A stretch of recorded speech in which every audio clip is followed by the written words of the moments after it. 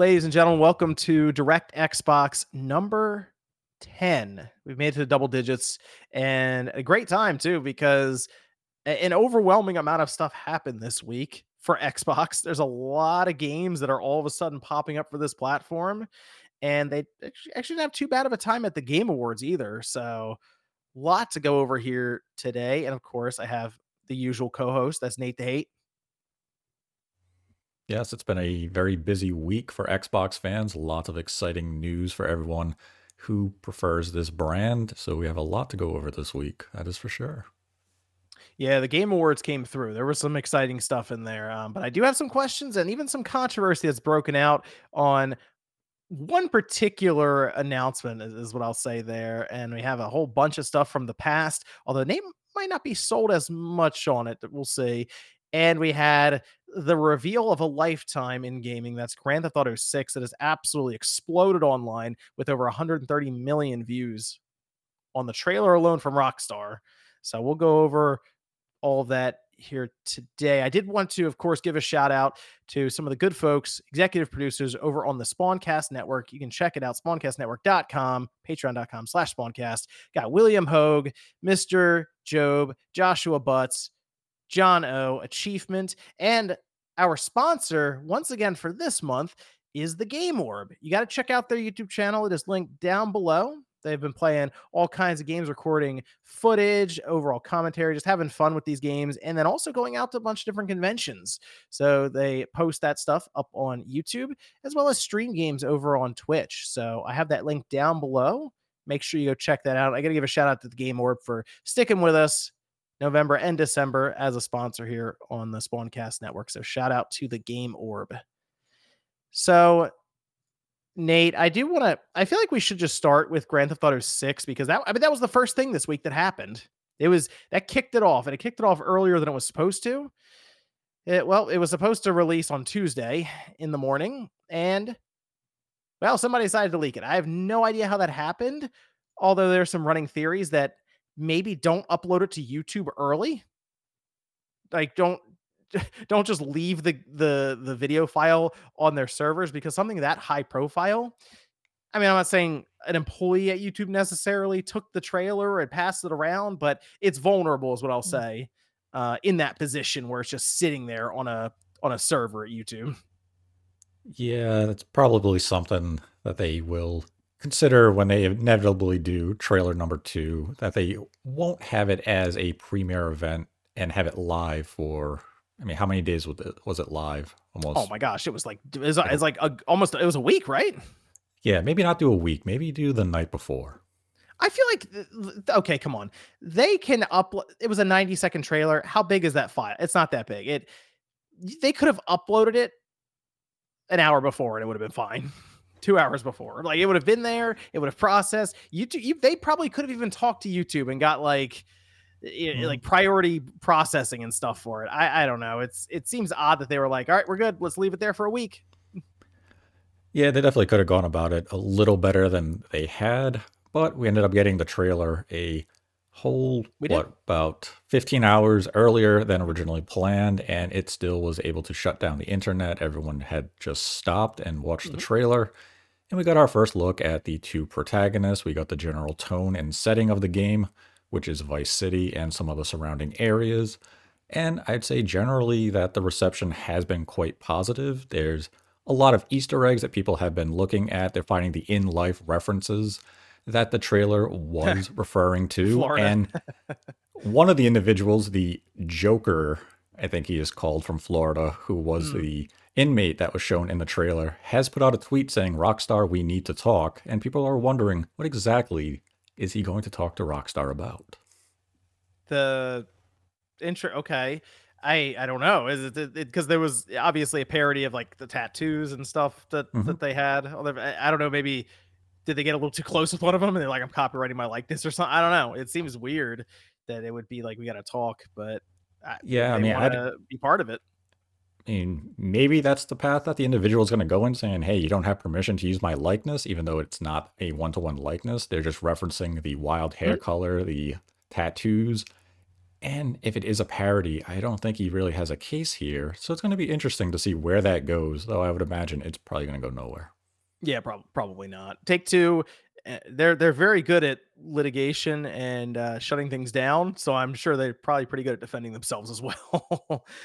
This though, the trailer, it's there's been a lot of questions around it because it looks a little too good to be true visually. I think people are looking at this going, "Wow, okay." Like the the scene where the one girl turns around and her hair kind of flips around her shoulders and stuff. That is some of the craziest like hair physics and just representation of flowing hair I think I've ever seen in a video game.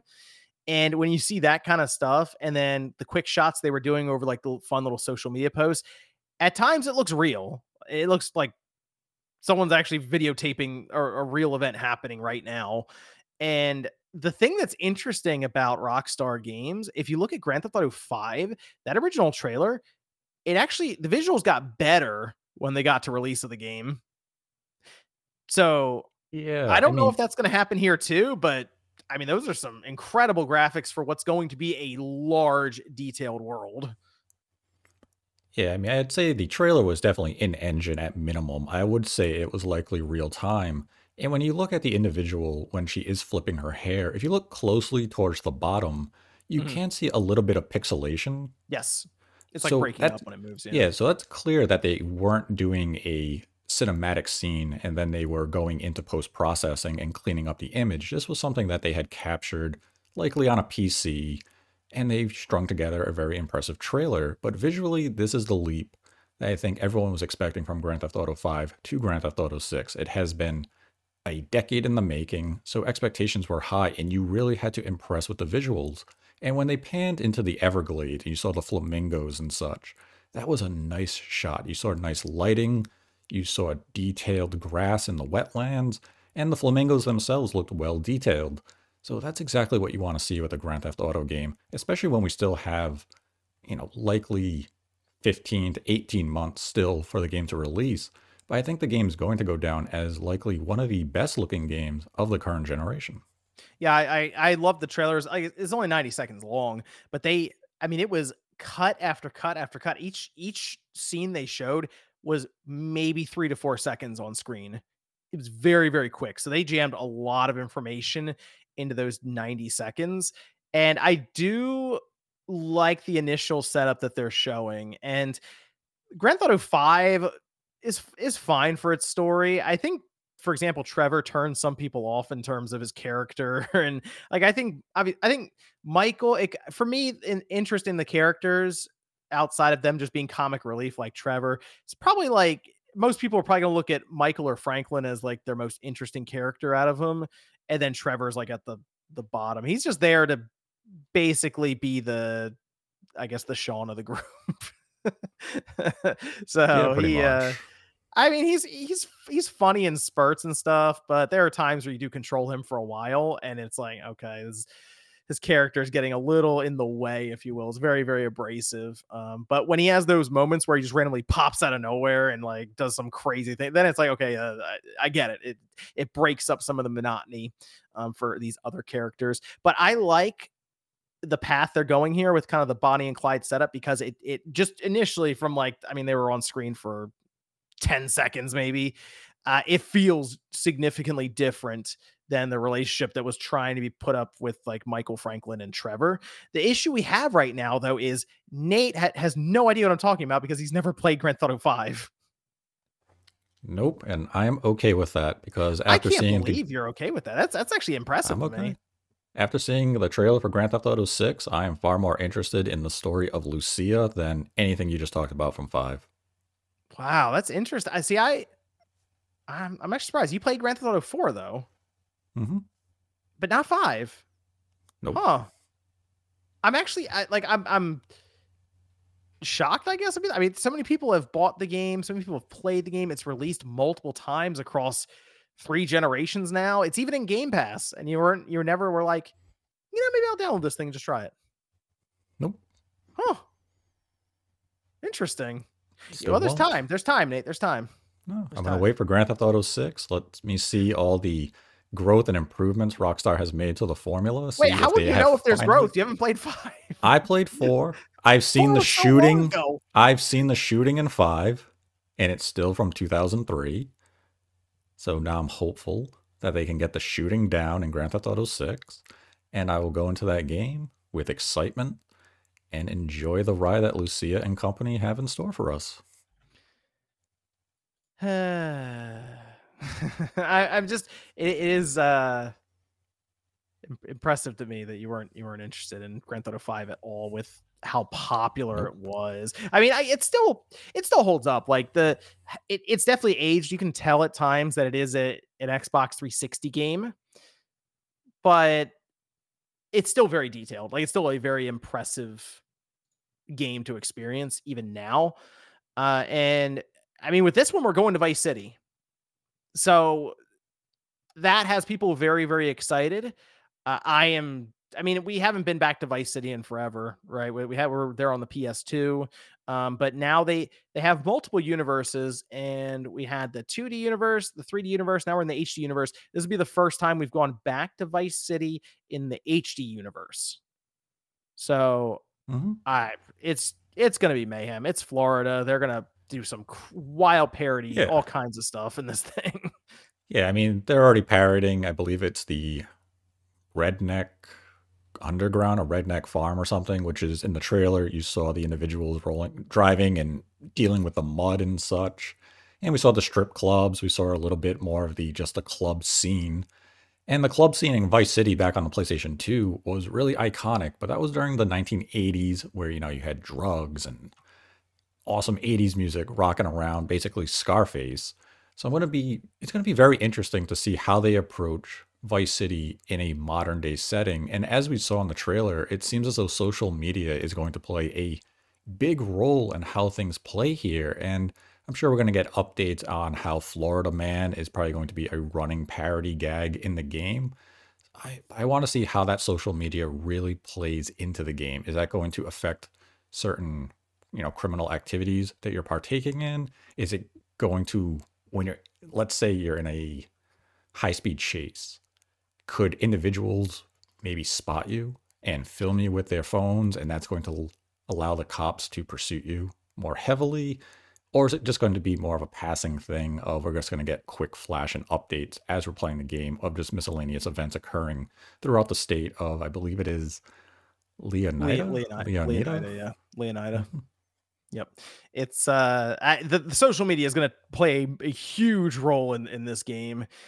So I think they showed it a lot for a reason. So I don't know if maybe we have our own TikTok account. Maybe you scroll through it, or they'll call it some other. They're going to call it something weird. It's not going to be called TikTok, but I'm sure they'll make fun of that. They'll probably make fun of streamers. They'll probably make fun of people on YouTube. It'll be a whole thing. They're going Mhm. to heavily go in on all of that. I feel like. So They were that'll be kind of fun. teasing that in the trailer itself, where they were showing a lot of the influencer vibes, where you had the individual filming his girlfriend or a friend twerking on the beach, and then you Mhm. had the girl twerking on top of a car, and even the girl at the pool who did a flip around in some knockoff Louis Vuitton. That's very clearly influencer lifestyle. So I wonder if we're just going to be robbing and knocking off influencers who keep posting to social media and making themselves easy targets. Oh, that's a fun theory. I like that. Okay, so we're Bonnie and Clyde going around scoping out these like mansions through social media and knocking off their place for a bunch of money. That's Mhm. a cool idea. Yeah, you're Uh, out there online, you're boasting, you're bragging about everything that you have. So here comes Lucia, and she's like, "You're not having that anymore. I have nothing, and I'm going to take it from you." that's a fun idea. I like that. That would actually be pretty cool. I know GTA 5 went in some wild situations and like side quests, and that's the part that would usually get the craziest is you'd find a random person on the street and it would turn into a whole thing. So, I mean, at one point you're manipulating the stock market and just getting like pharmaceuticals and stuff and just getting a ton of money that way. So it's going to be fun. But 2025, thinking second half? You think first half? I'm thinking first half of 2025 right now. Okay, I'm okay, hopeful. first half. Maybe like a nice April or March release. Get in there just during the fiscal year. Try to get in there. Either make the fiscal year or start off your fiscal year with the game. So Sure. end strong or start strong. And that may be dependent on how their upcoming fiscal year goes. If they have a strong coming fiscal year, they may not feel the need to get Grand Theft Auto 5 in at March. Whereas they Mhm. had a weaker fiscal year, they might try to push that March release date. So if it's strong, they can wait till April. If it's weak, they try for March.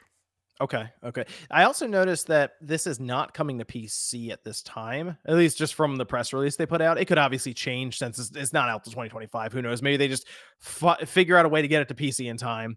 But based on their history, they'd release on console, and then like a year later or so, it would show up on PC. And let's be real, it's probably in their mind, we'll get people to buy it twice. I feel like it worked because Grand Theft Auto 5 sold a stupid amount of copies. So apparently they're right with that. But Hmm. interesting that it's Xbox Series and PS5 because I feel like Sony and Microsoft can both benefit from this heavily. With Microsoft having their Series S, it's going to the quote unquote the budget system. It feels like there's gonna be a lot of people who maybe rush out to get a system for GTA 6 and they see the Series S for I don't know, who knows, 250 to $300 at that time, and they just get that with Grand Theft Auto. Or this could help Sony sell what we believe is going to happen next year, and that being the PlayStation 5 Pro. Maybe the enthusiasts go, you know what? I want the best looking Hmm. Grand Theft Auto experience.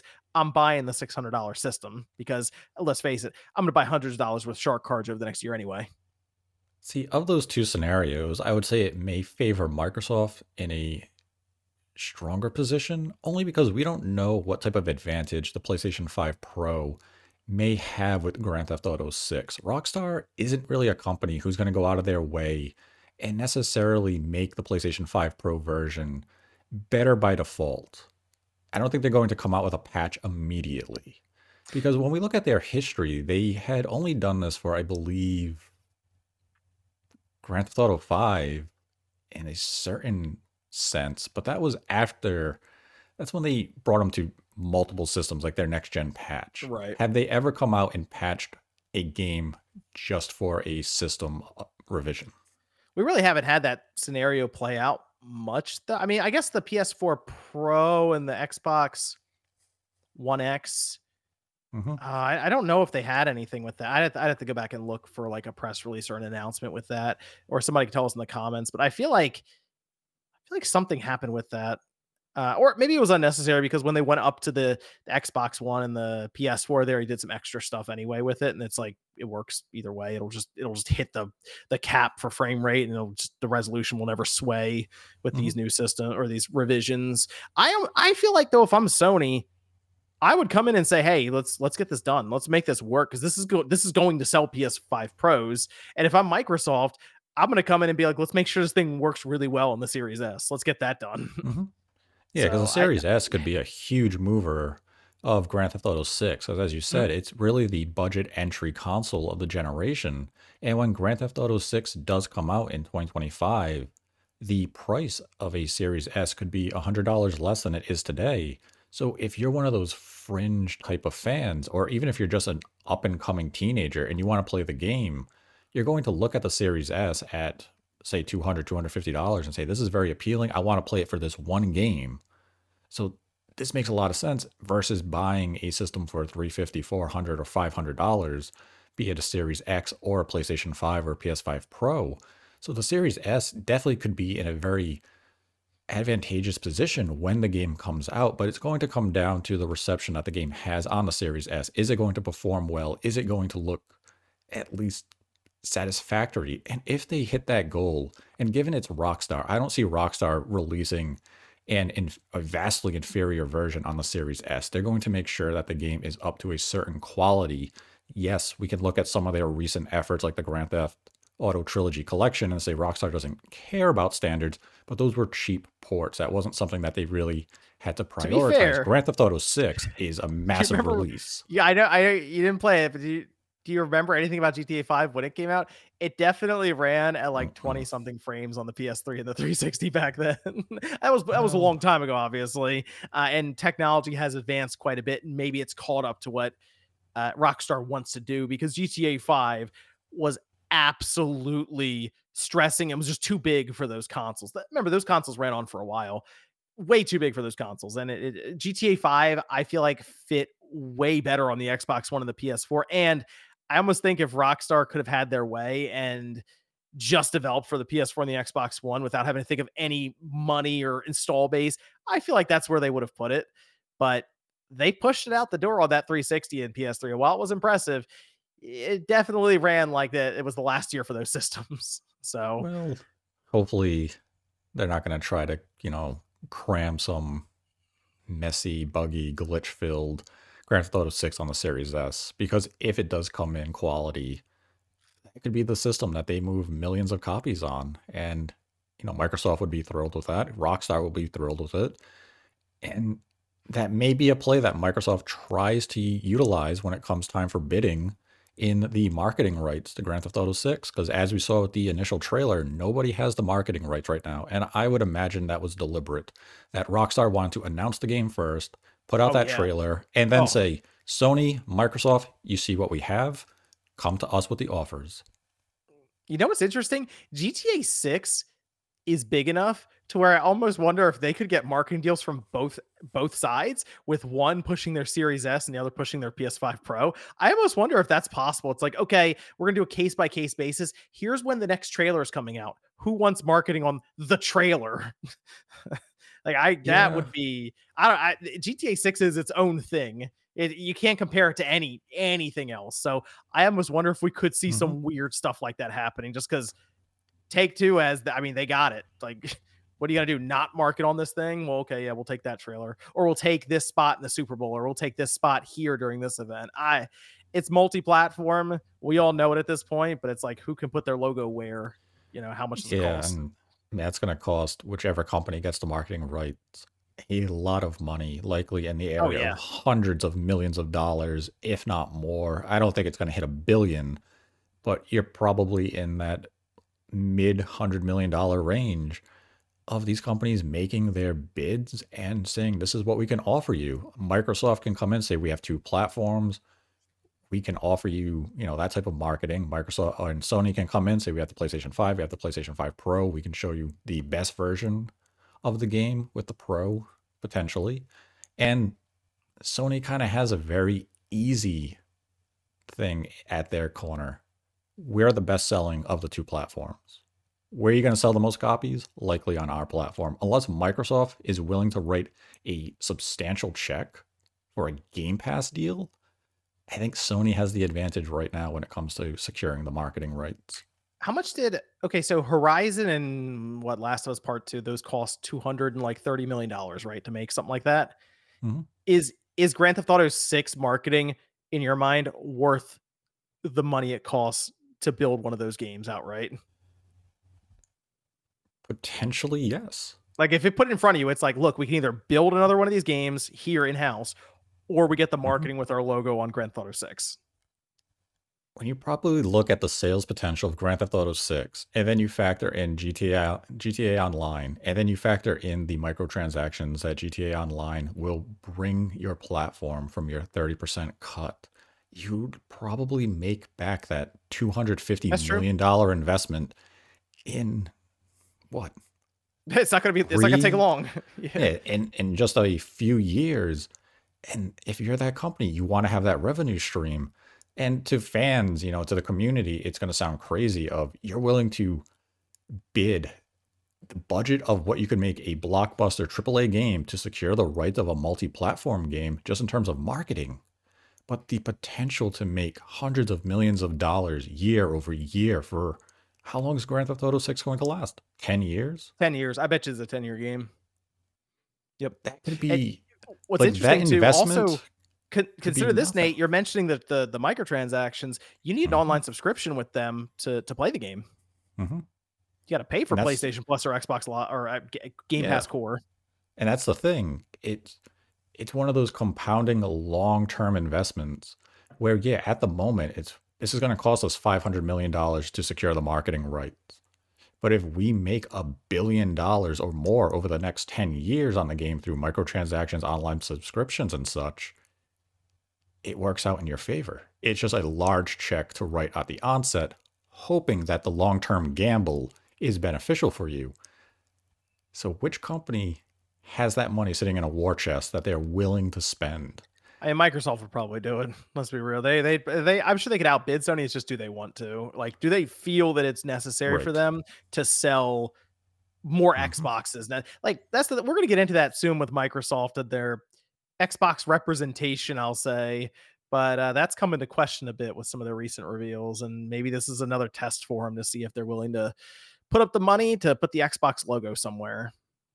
But GTA 6, we'll get Nate on it. That'll be exciting. He'll play Grand Theft Auto after Hmm. what'll end up being like 15 years. Hey, waiting for the good one. Okay, well, hey, GTA 5's good. That's a good game. And hey, we'll be able to play. We'll play GTA Online 2 or whatever they end up calling it. We'll see about that one. Okay, that's fine. Let's get into the Game Awards, because this was an interesting one for Microsoft. They showed up with some pretty good reveals. Nate even tried to give some people some hints and stuff for it. So that ended up happening, which is pretty exciting, because I'm curious what this game's going to look like. But I do want to start with the Game Award winners that Microsoft had. They had Hi-Fi Rush as best audio design. They had Forza Motorsport getting 2 awards, Best Sports and Racing and Innovation and Accessibility. So they took home 3 awards from what I counted, which that's pretty good. I think they ended up taking home more awards than Sony, actually, which I think surprised some people. But yeah, Microsoft came home with some trophies. And the big award, obviously, at the end of the show was Baldur's Gate 3, that one Game of the Year. And this was tied to Microsoft because while they were giving their speech at the end, they were supposed to announce Baldur's Gate 3 was now available for Xbox. And they forgot, Such. apparently. They said it on Twitter. They forgot.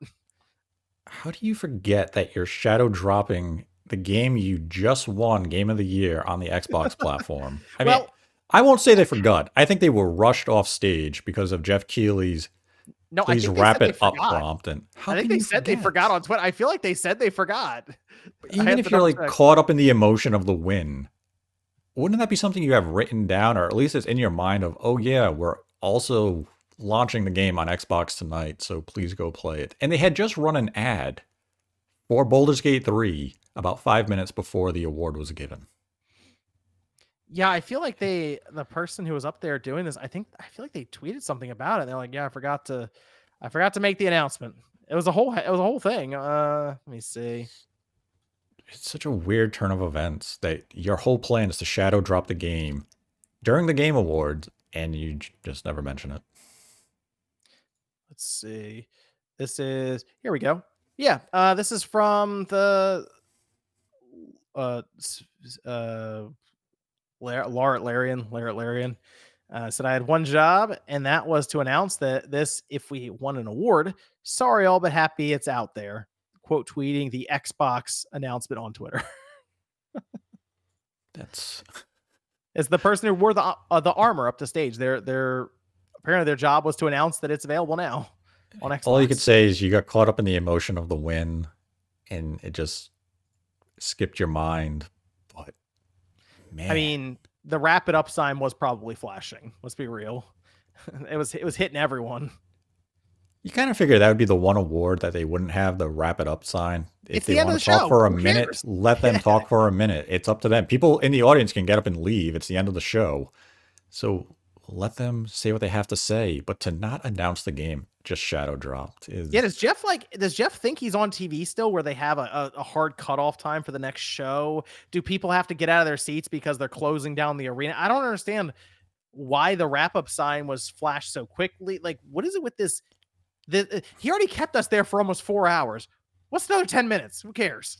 Like, he must have at like a that point, hard cutoff time. It's like I have to be out of here by 11 p.m. We have to get the cleanup crews in. They have to be out by midnight. If we stay a minute longer, I have to pay them more, and I'm not doing that. I'm pocketing as much money as I can from this show, and I refuse to spend any extra to keep us here for an extra day or an extra yeah. 25 minutes. Yeah, unfortunate circumstances there, because that actually would have been a pretty big announcement for Microsoft, and the person just forgot. So There you go. But it is available now. It's up on the Xbox store. It is $70. So there you go. People can go check out Baldur's Gate 3. And yes, it is available on the Series S minus the split screen. Otherwise, it's feature complete and it's there. Don't know how it runs yet. I haven't tried it on the Series S, nothing like that. But I am curious. I wanted to ask this before we get into. I wrote down all the announcements because obviously the Xbox with third party got a lot of stuff there too. But I wanted to ask you, Nate, what do you think? You think Microsoft's they got 3 awards this year? Do they get more or less awards next year? More. Okay, you think more than 3? Mm-hmm. Okay, Absolutely. okay. I I mean, can't envision any 2024 where Microsoft would get less than they had in 2023. because I don't like Spider-Man didn't get any awards at this show. And it's a pretty good game. But I'm looking at up and down for Sony, and they didn't get anything at the awards show, really. I think The Last of Us show, I guess, that counts. Mhm. But I mean, this year had very strong competition. Next year we'll have quality competition as well, but Microsoft's lineup, I think, is just going to be far stronger than what they had this year. okay. And they're going to find themselves in more categories than what they were this year. And I think they're going to win a few more awards come next year. So that whole discussion about Xbox tax and stuff that happened this year will probably be completely mooted by next Yeah, how'd year. that happen? Hold on. How do we have Xbox tax and then they won more awards at the show than Sony? Well, I guess the Sony Hmm. tax must have come through. I haven't checked Twitter. Is Sony Hmm. tax trending? I don't think so. I I think you're right though. I think it'll do better than 3, mostly because I feel like they have actually a pretty good shot at being in the game of the year Hmm. category this time, as opposed to Starfield, unfortunately missing the cut. But I think next Yeah. year they're going to have especially one game, which we'll get to here soon. There's a lot for me. I looked up and down the list of a lot of these announcements. There's some weird stuff going on here, Nate. I pulled 2 of the Hmm. announcements and I put them outside of this because I think there's more discussion to go into there. But I'm just going to start rattling off some of these and we'll stop at some of the big ones with Monster Hunter Wilds 2025. That big announcement, right? You could say it's the biggest announcement of the night for a lot of people because obviously Monster Hunter has that huge audience behind it, and it did get the Xbox logo there at the end. Hmm. It's Capcom setting themselves up again. Capcom has just been rolling. I mean, just absolutely rolling. It's ridiculous to Hmm. see in motion right now. Yeah. They just show up on stage with, oh yeah, RE4. Yeah, we know that's in the game of the year conversation. Oh yeah, Dragon's Dogma 2 that's coming up here soon. And then you know what? Here's Monster Hunter Wild. It's like, what is going on here Hmm. with Capcom? Yeah. Pretty much every single year they know they have one major release that's going to review well, sell well, and likely be in the conversation come end of the year. And that trend is going to continue. They are just a finely tuned machine at this point, especially after struggling so much during the PS360 generation and even the early portion of the Xbox One, PlayStation 4 generation. It really took to, I'd say, Monster Hunter It was World, for right? them That to really make like that. flipped it Yeah, for 'em. that's where they turned things around and said, okay, we know what we have to focus on. We know the games we have to revisit and really bring to our audience. And ever since about 2018, Capcom has been basically unstoppable. And every year, you know they're going to bring something of quality. And now we know what their next 2 years entail, at least in terms of major AAA games. We have Dragon's Dogma in March, and then we have Monster Hunter in 2025. And they'll have some smaller releases, scattered in throughout 2024. But they're in a very strong position now. And Capcom is kind of, it feels as though they're returning to that golden age that we grew up with when Capcom was a premier developer on the PlayStation 1 and PlayStation 2. Yeah, I Monster Hunter Wilds looks interesting. I saw the seasons kind of changed a bit. Looked like they had almost just real time weather, lightning striking all over the place. That could have some effects in battle, but otherwise, they said they're going to show more summer 2024. Kind of makes me think this might be a first half of 2025 release because maybe they Mhm. do a big blowout showcase for it around like Summer Game Fest. And then it's just like, hey, we're now on the road with marketing and stuff to drop this thing. Maybe first Mhm. it might be a March 2025 release somewhere in there. So That's what I would anticipate because we have Dragon's Dogma coming out in March. So I would mhm. think Monster Hunter Wild is going to mirror that for 2025. It's going to be that game that Capcom looks to end their fiscal year on a strong note and then have the Oh, sales of the game carry into the new fiscal year until they inevitably drop something like Resident Evil Code Veronica remake in oh. March of 2026. So you don't think they just go right to Resident Evil 5? They'll give us Code Veronica first. Code Veronica is pretty important to the storyline leading up to 5, so you have to tell that story first. But they could also give us Resident Evil 9 first. There's tons of Oh, options they could go, but I want to play Code Veronica Mega because Man that is, X9. Oh, I'm sorry. yeah, Go on. no one wants Mega Man. But Oh man. like Code Veronica is, I say, the more interesting remake they could do. Not that Hmm. it's a bad game, but it's a quite a polarized game where there's a lot of haters for it. So if you can take Code Veronica, make it a game that reviews well, high 80s, low 90s, that people love, I want to see it. I want to Okay. revisit Code Veronica in a modern feel with the visuals and controls because there's a lot of good ideas in Code Veronica. And with Resident Evil 4 Remake, we kind of got the first introduction, at least in modern releases, to Wesker. And Wesker is a big role in 5, so you need to see his actions in Code Veronica before you can remake 5. Well, after Monster Hunter Wilds, we did get Sega. I have written down here with 5 returning intellectual properties. This is they sent out those postcards, which I have one of it here, and I mean, I didn't think they would show up with I don't think anyone really did, like, say, weeks ago, think, "Oh, yeah, and the end of this next month, Sega's gonna randomly announce 5 intellectual properties at the Game Awards, all returning ones, legacy ones at this point." Even Jeff was like, "Okay, I don't know, it's Sega, what do you want me to do?" Like, they did not expect that. So, Jet Set Radio, Shinobi, Golden Axe, Streets of Rage, and Crazy Taxi at the bottom of the card, they said, "And more." So, okay, Sega. I'm a little curious as to what brought this on for them to say we got to get this, we got to get out there now and show this. But a lot of excitement because when you see a screenshot like this and you're like, whoa, wait a minute, Jet Grind Radio actually is coming back. I think it kind of hit some people with some nostalgia, and then they just all of a sudden exploded into excitement. That was at least Sean. He was making a lot of noises on stream. Yeah, he was making a lot of weird noises and squealing and such. And I mean, yeah, as a Sega fan, especially a Sega fan that I would say grew up with or has fond memories of the Dreamcast, I'd say this announcement carries a lot of excitement with it. Unfortunately, as a Sega fan, since the Dreamcast, I've become jaded because every Mm, time they seem to come out with a exciting announcement of promise, they inevitably do something to screw it up. And that's where like yeah. this is almost too good to be true. It gives me flashbacks to the Sony E3 conference where they announced Shenmue 3, and then immediately following the conference, we find out it's a Kickstarter project. But at the moment, it's like, oh my god, they're bringing back Shenmue. Yeah. Yeah, it's a Kickstarter project, and then we got Shenmue 3, and they could have stopped at Shenmue 2.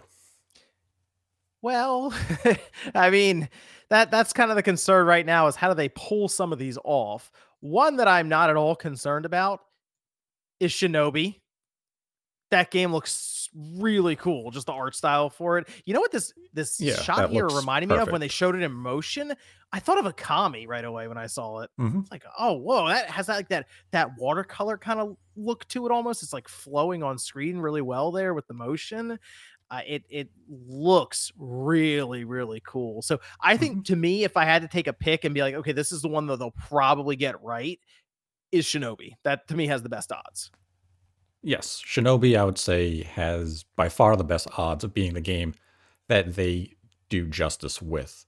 My concern with some of the other games like Crazy Taxi and Jet Grind, Jet Set Radio is are they going to push some sort of online component, be it a live service, games as a service type element to those games that would just take away so much excitement for them? Because when you look at Crazy Taxi, we know what the game is. It was fun in 1999. Would Was that fun. arcade type style really resonate with you today as a $70 game? Yeah, that's kind of the issue is are well, here's the question, are all these games even full price? Because I feel like some of these are just gonna be I kind of look at Crazy Taxi similar to Cruise and Blast. That's kind of what I'm picturing. out of it. Kind of that sort of price point, that sort of depth to it. But what if they really did say, "Hey, you know what? This is a live service game and we're going to build on it going forward for years and years and years." And to me, if I can come up with microtransaction ideas for a game, I know it's on a whiteboard somewhere at these companies. Like Hmm. they've obviously crunched the numbers and figured it out. If they can show you a screenshot of a game, because Hmm. they've at least greenlit that far.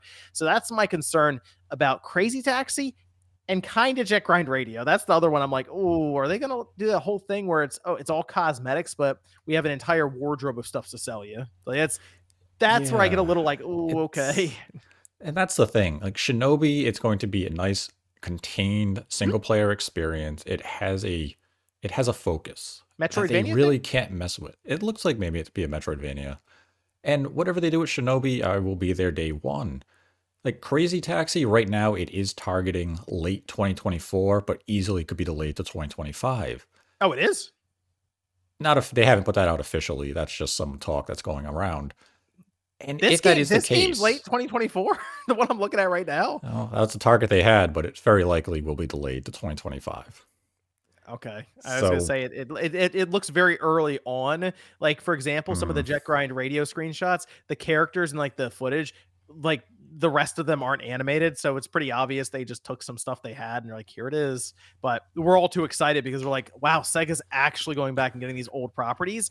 But I guess Crazy Taxi, depending I on don't know. what it Yeah, is, it may not need that long of development cycle. And that's yeah, that's going to true. be the key thing is that how much variety are we going to have in terms of, I guess you could say, the taxis we're going to use? Are we going to have Hmm, different car types? What type of cities are going to be in? Because when you look at Crazy Taxi City now, it's exceptionally small. It's not a big city. right. Are we going to have this huge open city with tons of different fares? Are we going to have unique obstacles that we're going to encounter while we're playing? And the last Crazy Taxi game that came to consoles was Crazy Taxi 3 on the original Xbox. Oh, was it like High Rollers or something? Hmm. I remember that game. And it embraced, that arcade style fully, and then they never came back to it. No. Well, did they do it on self? I remember they did put Crazy Taxi on like Android devices. I think they did the same thing with Jet Grind Radio, but they Hmm. never like built on it further for consoles. Or there was a double pack. It was a Dreamcast double pack for the 360 where they at least put it on there. I Yes. remember, but Hmm. you're right. They didn't like go, okay, here's Crazy Taxi 4 or something. But Right. They just Nate, kept revisiting those original games. the one that I'm really concerned about, and it's just because of kind of what it would look like, is it's Golden Axe, man. I don't know. I got a screenshot up for it now. I think my problem with this, what I've seen so far, is it looks very. Bad. I mean, it looks very generic, I guess. I don't know. I don't know. My thing is Golden Axe. I feel like now would be kind of hard to pick out of a crowd. There's nothing like if I show you a screenshot of something like this, if I didn't tell you it was Golden Axe, I feel like no one would say, "Oh, that's Golden Axe." No, I kind of feel like Golden Axe, maybe they should have considered going that 2D route, get the Streets of Rage 4 developers to take a crack at Oh it, do yeah, that'd have been cool. a nice visual style, good art and such.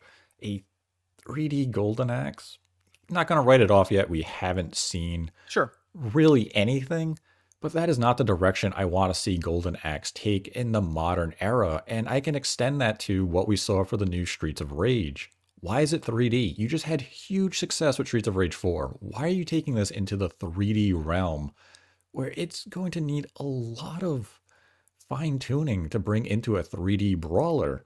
Like, look at that screenshot. Does that invoke you with confidence? That invokes me with a game that's probably going to be more budget priced. It's not. I don't like. I'm looking at a lot of these games. The only ones I could think of maybe being that full price, it's probably Jet Grind Radio. I'm trying to think of anything else like Crazy Taxi. I'm thinking of like kind of that cruise and blast territory for it. I'm looking at this like this might be, that Another 30 like a $40 range. And if they come in at that range, that's fine.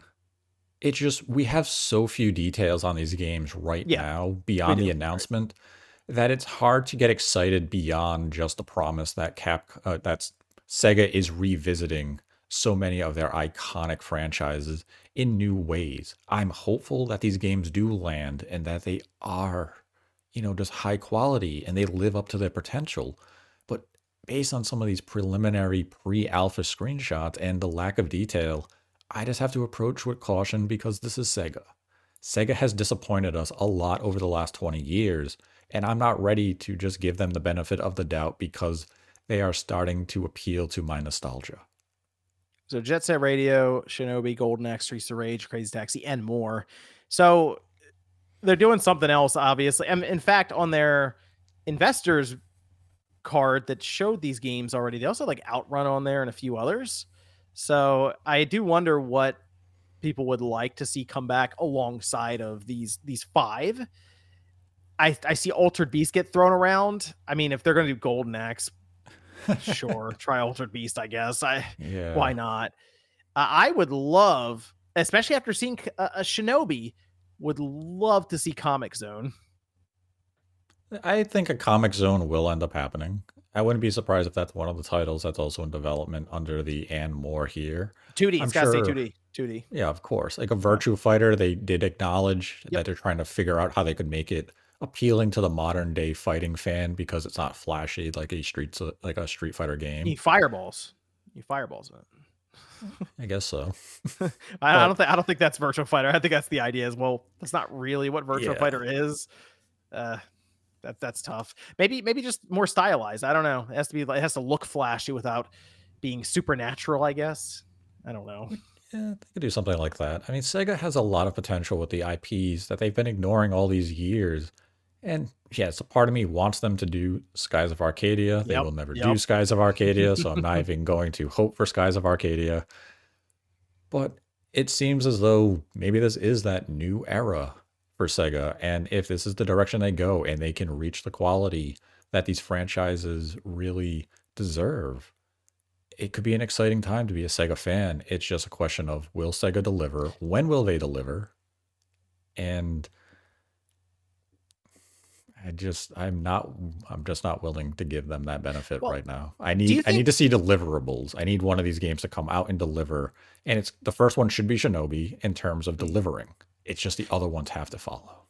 do you think this is Sega casting a wide net right now to see what they get back in terms of another pillar IP? Because they said in that interview with Gene Park, Washington Post, that they have three pillars they can count on right now, and that's Sonic, Like a Dragon, and Persona. All right. Like, Mhm. all right, great. We have three. We can work on these. And they're doing spin-offs and releases all over the place for them. I'm almost wondering if they're just in search of the fourth or fifth pillar, and they're thinking, let's get a bunch of these old games, just throw them out there. Let's put some development behind them and see what Mhm. happens and what people cling to. So let's say Jet Set Radio comes out and it is popular. Maybe they can then build on that, and all of a sudden it becomes their fourth pillar. And that's kind of what I'm reading into here. Maybe Shinobi, and maybe they're thinking, well, if some of these don't work out, whatever, as long as we find our fourth pillar, it'll be worth it to us. Yeah, I think that is exactly what they're doing here. Because when you look at what they have with the Sonic, the Persona, like a Dragon franchises, those are really their AAA pillars. They don't have much in terms of like AA efforts at this point. So even if Shinobi can come in as a high-end AA project that they can churn out a new entry every 2.5 to 3 years to kind of supplement the gap between the new Sonic game or a new Like a Dragon or a new Persona game, that puts Sega in a nice position because now they have a nice stream of revenue potentially each year where they can alternate between, Sonic this year, Shinobi, Like a Dragon, Crazy Taxi, Persona, some other franchise back to Sonic. And Mhm. if they could go like kind of that Capcom route of every single year, we know we have a quality game coming out. The only issue I would see for Sega here is do any of these IPs that they announced have mass selling potential? Hmm. We remember them because we grew up with them, but we're going back 20 years with our memories of some of these games. The Yeah. modern gamer doesn't have fond memories of Crazy Taxi. They don't remember Shinobi. The last Shinobi game was on the 3DS and it's renowned for its difficulty. The prior Shinobi games, at least in terms of quality, maybe the PlayStation 2 Shinobi. And again, that's going back 20 years. Golden Axe, I don't know if anyone really has fond memories of Golden Axe. I mean, someone does. Some people do somewhere. I I think that's why it's perfect for Comic Zone. I feel like it could fit right in with those difficult games because that game was really difficult on the Genesis, but people love getting punished by all these Souls games. I feel like you could revive that, and I think it would somewhat catch on. So depending on what it looks like, stylized and all, that sort of Mhm. thing. But yeah, it's going to be interesting to see these older properties attempt to get revived and see how the newer generation responds to them and what they like and what they don't like, because that is kind of what's happening. Is we are sort of cycling a bit here with gamers, where we have, Mhm. that's one of the reasons Fortnite hit 44 million people in a day or something, because we do have newer gamers come in who like, those live service kind of games, free to play stuff. So I mean, that's kind of the thing is that Fortnite entered the industry X years ago and it has retained its popularity. So as new gamers are being introduced into this entertainment form, one of their first games of entry is Fortnite. And it yep. just continues to gather new players. And that's where I could see Crazy Taxi and Jet Set Radio being those games as a service for Sega, where they just hope to bring in people and offer creative ideas and hopefully engage and keep that engagement with a player base. Because when you look at Crazy Taxi and Jet Set Radio, you could definitely appeal to that youth market, preteen, even into the mid to late teenage, or even adults. It all comes down to the content that you are able to deliver through the game and how you expand the world and such. So I wouldn't be too surprised if those two games do go live service route. And that might disappoint some people, especially of our generation who just wants a nice single player, cohesive Crazy Taxi or Jet Set Radio. But for the long term, that may benefit Sega more than releasing it as a $60 campaign only title that we grew up with. So it's going to be interesting how they approach these games and really roll them out. I think Crazy Taxi, it's a battle royale then. Just 64 people, one city, four people to pick Hey, up. Everyone just crash into each other and do yeah, all pick kinds of up a bunch of madness. people. Whoever at the end has the most fare, you crash into them, and the passengers can The bail out coins, on. yeah, they go flying out, and you gotta go Yeah, get they them. bail out, be like, "You're a terrible driver. I'm going in this guy's cab." Like, yeah, that's right, you Uh, are. let's see, See, we if we're had, thinking of it, Sega's thinking of it. yeah, it's on the whiteboard. The finals is out now. I downloaded. I haven't played it. Let's see. The Last Campfire sounds like something that's going to get Hello Games into trouble again. That you feel like they would have learned their lesson after No Man's Sky, and then they just basically said we're making Earth. I Well, I guess it's a little smaller than space, so they did downsize a little bit. I mean, visually it looks good, and it's all multiplayer, and the way they're describing it, it's going to be a planet, but actually the size of a planet. So it's gonna feel really, really large to us if we're in, say, third person or first person with our own character. So I is it guess going to we be the build out a scale? civilization. I think that's the idea. I think this is the scale. So let's just say, we're on the northeast Mhm. of America, or what the game's America, and I want to go to Europe. Is it actually going to take me days to get I there? kinda think so, unless they're like, "Hey, you can travel with super speed, video game speed or whatever." I think that's the idea though, is you can fast travel. Kinda like, alright, so remember Starfield? You could, it technically, the distance between planets was accurate. You could Hmm. fly there, it just takes forever, or you fast travel. I almost wonder if they're gonna do something like that. I don't know. I feel like that's what they were describing, was it's this we're made this Earth or this planet, and it's to scale and it's large. And you and your friends just build civilization, explore, and maybe solve some sort of story that they've put together for you. It could be like, yeah, the potential is there. It really just comes down to that execution. But if it really takes an in-game time of, let's say, a week to travel across a body of water, where it's like, hey, what did you Oh, do? that's awesome. I'm traveling across the Atlantic. Where are you at? I'm kind of near where the Titanic sank. Like, how much longer you got? 3 days. Like, cool. Like, what do you do? I Well, just sit on a boat. we'll see how that goes. Lost Records, Bloom and Rage. It's from Don't Nod. I assume you'll play this. Yeah, it looks to be very in vibe with the Life is Strange style, kind of with a Stand By Me tone to it. So I'll be a little Okay. curious as to how the narrative of that game plays out when it does release. Let's see. Dragon Ball Sparking Zero got the title. Finally, finally. I'm excited for it. I will be playing this as soon as it comes out. I think the art style is awesome, and it looks like an arena fighter. They didn't really show too much more than that. It looks like what I was expecting in terms of the gameplay for Tenkaichi, Mhm. but there's many more details I need when it comes to kind of the. I assume we're playing the same story we've played over and over again, but the my favorite part of the older Dragon Ball games was always the what if stories, that sort of thing, things away from the main campaign, a main storyline. So I'm curious if they play around with that and just have fun because they really started doing that like towards the end of those generations with like the PS2 and so I like what I'm seeing, but I would like to see more. And I would like it to come out next year, but I'm kind of thinking it's not, unfortunately. Oh, Yeah, I mean, I'm thinking it comes out next year. okay, I think good. my only hang up on the game is that this would indicate to me that we're Mhm. not getting a Fighters sequel. You don't think so? I mean, they're different enough, I feel. And the whole time we had fighters, we still got like Kakarot, didn't we? And we had like DLC constantly for that Yeah, but that thing. was, And I mean, that's a single player game. yeah, that's true. That's a good point. I mean, I don't know how many people fight.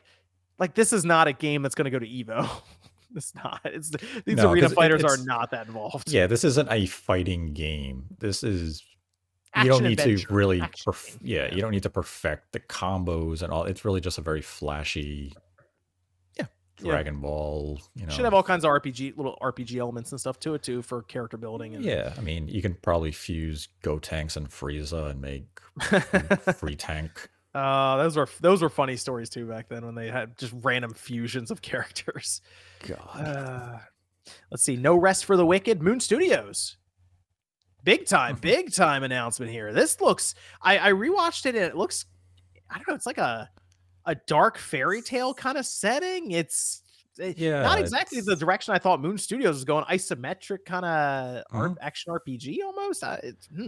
Yeah, Interesting. very big departure from Moon Studios, and I believe they had done interviews and had released statements going back to last year saying that this game will make or break them because it is a huge change and shift for them from the Ori games.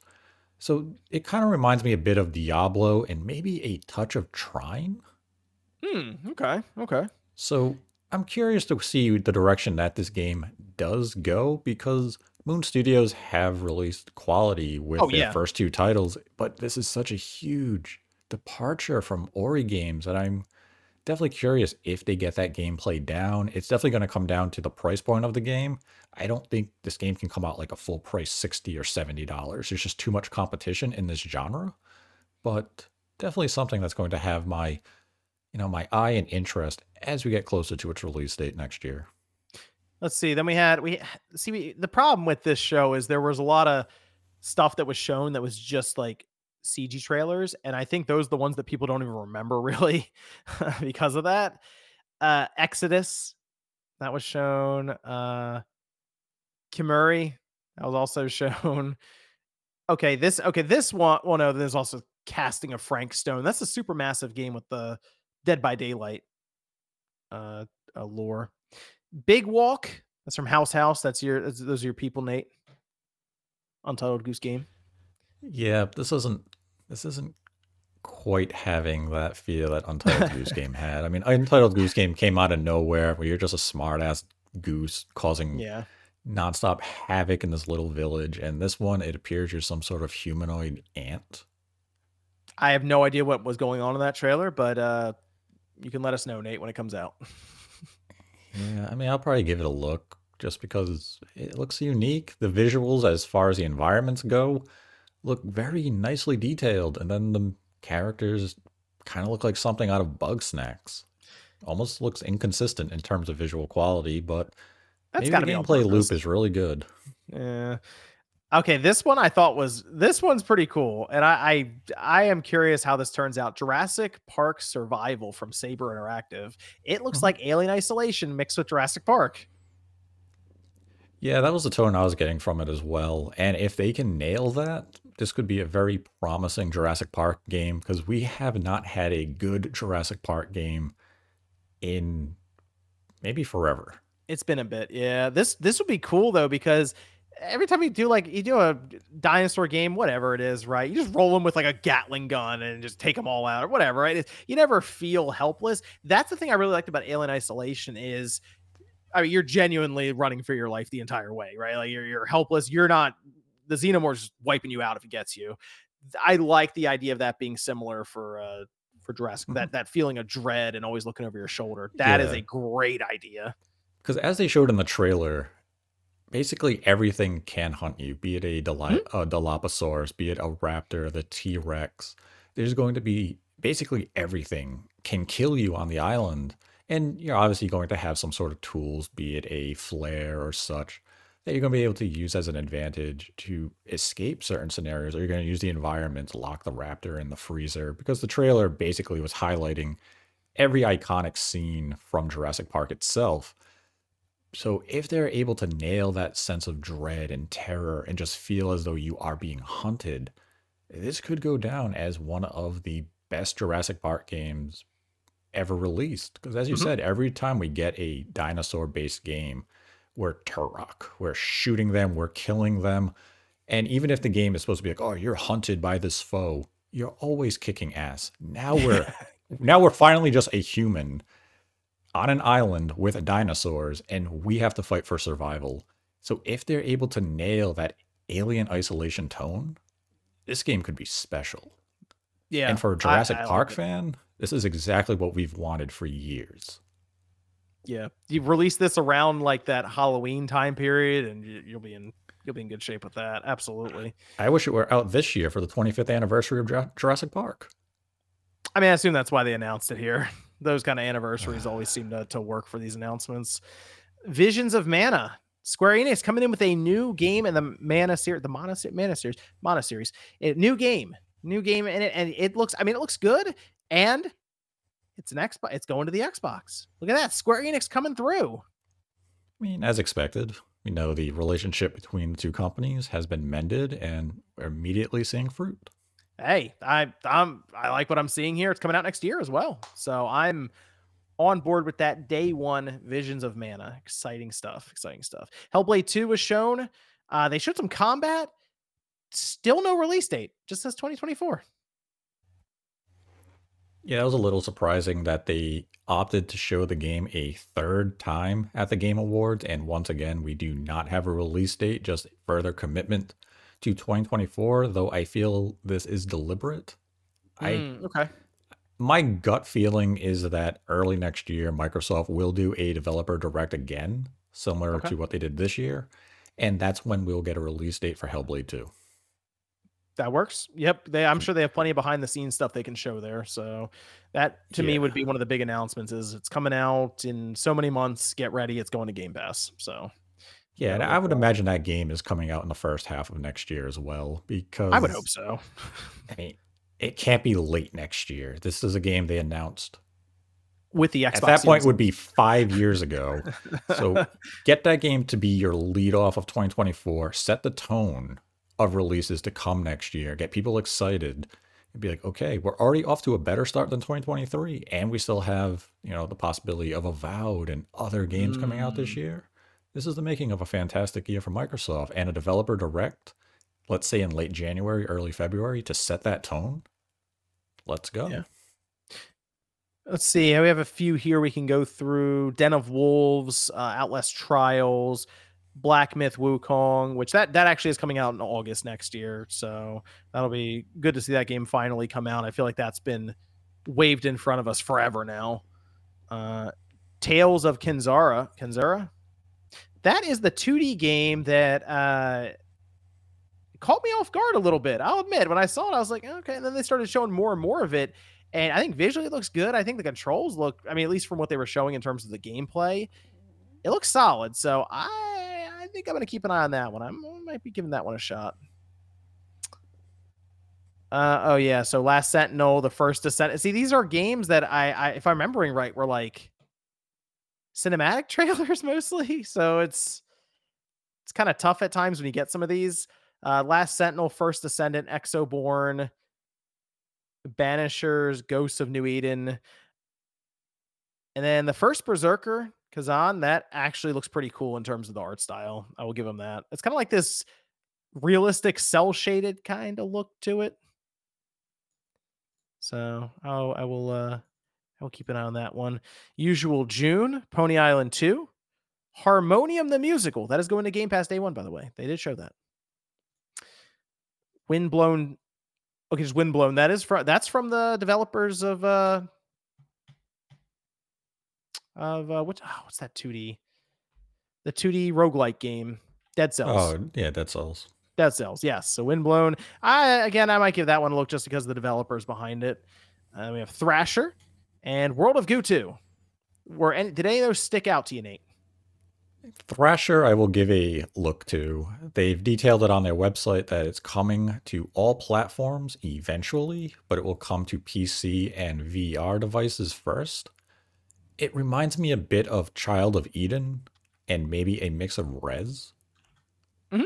So, depending on how the game really plays out, it could be another hit for them because Thumper was fantastic, whether you played it in VR or on a flat screen.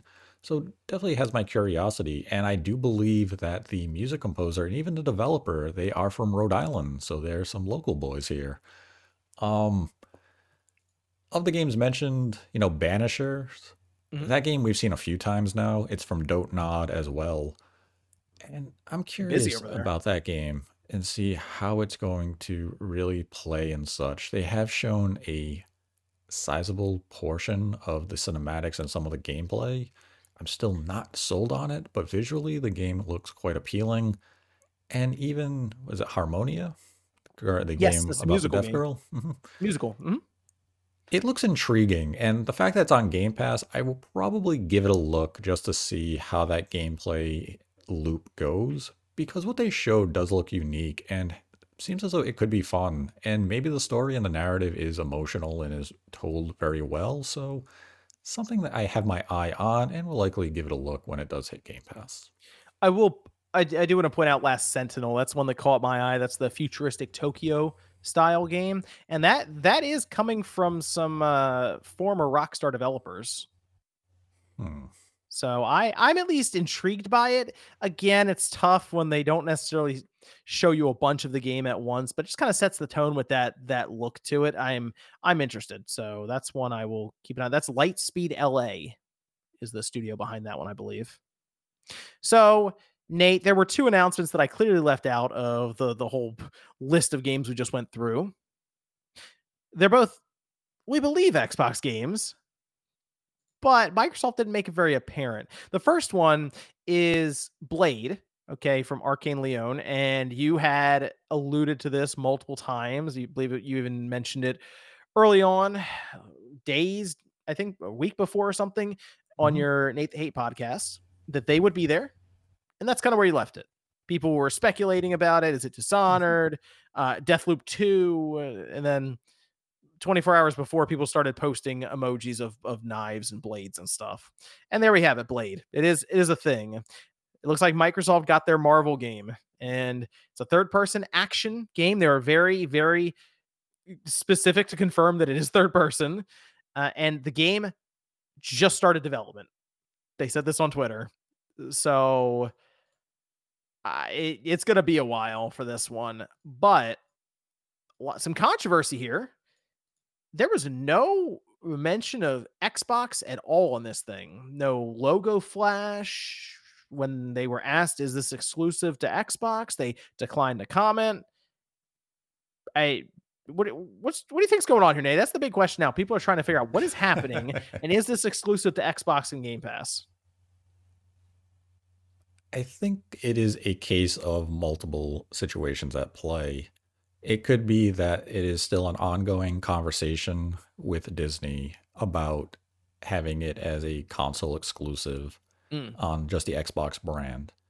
It could also be a situation of Microsoft doesn't want to commit to it being an Xbox only release in December of 2023, knowing the game isn't going to come out for another 4, 5, 6 years. Who knows what the gaming landscape is going to look like in 5 years? that's true. That's Is true. is the Xbox brand going to be in a position of prominence where they could release this game exclusively and make back the budget? Or is this going to be a game that they're going to look at and say, we're going to keep this a timed exclusive and then we're going to make it a multi platform release because that is going to suit our brand in a favorable way? And given that we just had a CG introductory trailer, I think it is wise that Microsoft didn't come out and immediately attach their brand to it because we know Microsoft owns Bethesda. So obviously, this game is going to be a day one Game Pass release, be it on the Xbox Series or the console that comes next whenever this game does find its way to market. That's not something that we have to concern ourselves with. Now, if it goes multi platform, it doesn't take away from that fact either. It's just a situation of we don't know what type of deal is or was discussed around this game. We don't know if Microsoft maybe has to pay Disney X amount of money to keep this game exclusive on their platform. We don't know all those background types of things that are ongoing here. But I think it's really a case of Microsoft doesn't know what the future of the landscape of the industry is going to look at when this game does come to market. And there's no rush to have to rush out and say, it's Xbox exclusive. Wait until you show some gameplay and we get a deeper dive into what the game is going to be. So when it's 2026 and we see the game for the first time with a gameplay demonstration, that's when you come out and say exclusive on Xbox Series and next gen Xbox.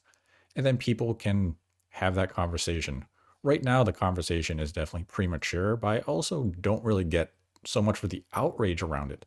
You know, Microsoft owns the company. We also know Bethesda does largely operate somewhat independent, where they have a little bit of freedom. But if the game does go to PlayStation, even if it is day and date with the Xbox version, it's still going to be there on Game Pass. How does it hurt Xbox as a brand in any way? So you as a fan, you can still play it on the Xbox. That's not going to be taken away from you.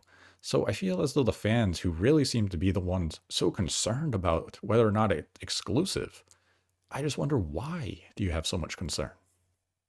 So here's what I've seen. Okay, why they'd be concerned is because Microsoft already kind of like they, for some reason with the Xbox specifically the console, I feel like for a lot of these people, it doesn't feel like Microsoft is putting a lot of importance on the hardware, the system itself, so much so that they don't even put the logo on certain trailers or any of that. So it kind of feels like they sell the Xbox, they'll charge you for the online, that sort of thing. But it's like, well, you don't necessarily want to have too much focus on that, even with the brand itself. I feel like that might be the concern right now. And that's why you see people, it's like, what are they embarrassed to put the Xbox logo on it? Is that the thing?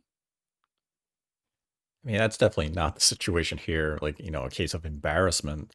I think it just comes down to we don't need to put the Xbox on it, Mhm. at least not right now. I mean, are you going to rush out and buy an Xbox Series X following the Game Awards because you saw the Blade trailer, knowing the game's not going to come out until 2028? No, I mean, I would buy the Xbox when it's either out or it's coming out in a few months that holiday or something like that. Hmm. So that's kind of the idea there, right? Is it I feel like some people maybe saw that and thought it's out in like 2 years and it's like, well, let's think maybe the possibility is there. This could be coming out next generation. It's possible. It's possible. So Yeah, I mean, I that's a very real possibility. And I think that's where Microsoft is kind of considering that. They don't, that could also be the other thing. Maybe they don't want to say it's coming to Xbox Series, knowing it could come out on the next generation platform, and sure. maybe it ends up being exclusive. They don't want to get themselves caught in that situation of we promised it on the Series X and S, but now it's going to come out on a next gen platform in 2029, and we're held back by the Series S. It's And then also we have a worth I mean Halo Infinite situation again. it's worth mentioning, Nate, as you say that, we saw those I mean, they're probably outdated now, but those slides, at least kind of where their mindset Mhm. was, and it looked like they were thinking, let's go cloud plus hardware based. Like it's both at the same time you use. That doesn't seem like something that if Blade was designed for that would necessarily be like, oh yeah, we're also putting on the Series X. It's like, no, we'd probably develop it for this new platform that we've created, but oh wait, we locked ourselves into the Series X. So I guess we Yeah. can't do what we want. Yeah, I mean, that's the thing. There's a lot of things that you have to weigh and consider here. And I get the knee jerk reaction is going to be a situation of, "Well, why aren't you out there boasting that you have this new franchise exclusive to your brand. You know, Sony has Spider-Man. Now we have Blade and we're countering them. We also have Indiana Jones and such. We just don't know what's going on in the background. Be excited for the announcement. Be excited for the promise of what we might be getting with a third person immersive simulator of Blade from Oh, what a great Arcane. idea. This game could be phenomenal. This will likely be the best Blade game ever to release. I mean, it has to And be. It has to be. It was the yeah, I mean, PS2 the and the last ones PS1. were, Those aren't good yeah, games. I think it was on the Game Boy Color as well, where like HAL Yeah. Laboratories was Oh, involved with HAL it. did do that, didn't they? Yeah. Oh, that's so weird. That's so weird. Well, imagine working on Kirby in one cubicle and the next to the guy's like cutting up vampires and stabbing Okay, them. what are you doing? I'm working on Kirby's suck animation. What are you doing? Cutting the head off a vampire. Like, okay. That What? this is also, people need to realize this is the Arcane. This is not the Arcane that just came out with Redfall. This is the No, different branch. this is the good Arcane. Oh man, this is a good Arcane. This is the Arcane that did like Deathloop. Like Mm-hmm. Deathloop was good. Dishonored. Dishonored. Those are good games. So I am Yeah. very intrigued to see them tackle this third person game, by the way. So interesting stuff. That's going to be the really intriguing thing, is that we know they are masters of the first person immersive simulator. And they did put out a tweet saying, we're going to take the first person immersive simulation concepts that we have perfected, make it a third person action Blade game. And this is going to be just a mashup of amazement. They've already said the development team is doing some incredible things. They are all passionate about this project. They're all excited about this project. And that is a huge contrast to what we had heard about Redfall, where basically the entire development team didn't want to work on that style of game. And it clearly reflected in the quality. So when Blade does come out, it's going to be a game that the industry is going to stop and look and say, okay, let's see. I Interesting think you mentioned that, Nate. The idea that people are excited to work on this game, because I'm also thinking, oh, you'll make that announcement even if it's not for 5 years for recruiting purposes. You'd be like, oh, well, I want to go work on that Blade game. Let me get my resume in. Oh yeah, I mean that's one of the reasons you announce games this far in advance is because it is a excellent recruitment tool. And I'm sure there are people who saw that trailer and heard the announcement and said, I want to work on a new Blade game. I'm a European-based developer. I'm in France. Mhm. I need to send my resume to Arcane because I have ideas. I want to be part of this because this could be one of those career-defining games for some people. And it's just a shame that we have to wait 5, maybe 6 years until we finally get to play Yeah, it. but I'm looking for it. This is such a cool idea. I really like it. I like Arcane Mhm. taking the helm on it. I like the idea of Blade getting another shot at a video game since the PS2 days. It's just it's a movie and an intellectual property of his Marvel and everything that feels like one of the most video game Yes. concepts. Like the whole thing. Yes. You see everything about it is Mhm. like, well, that could be a video game. That yeah. Yeah. So I'm looking at And this that's the like thing. this should be awesome. That's the thing. I think even going into it, the only concern would have been, is it going to be first person or third person? And the second that they confirmed this is a third person Blade game, it was okay. All my concerns are now gone. People cheered Because for a that. first person one would have been kind of weird. Yeah. But a third person? I just want the first gameplay demonstration to be a club scene right from the first movie. I Oh, want a sprinklers go complete, off. yeah, I want to see the blood sprinklers. I want to have the dance house music going. And I just want to see Blade dissecting vampires and cutting heads off and going crazy. Because that'll be the moment I just Steak gun. pause and say, yeah, and they just boom, burst in the blood. Like, this is the greatest game of all time. That'd be But cool. we have to wait so long.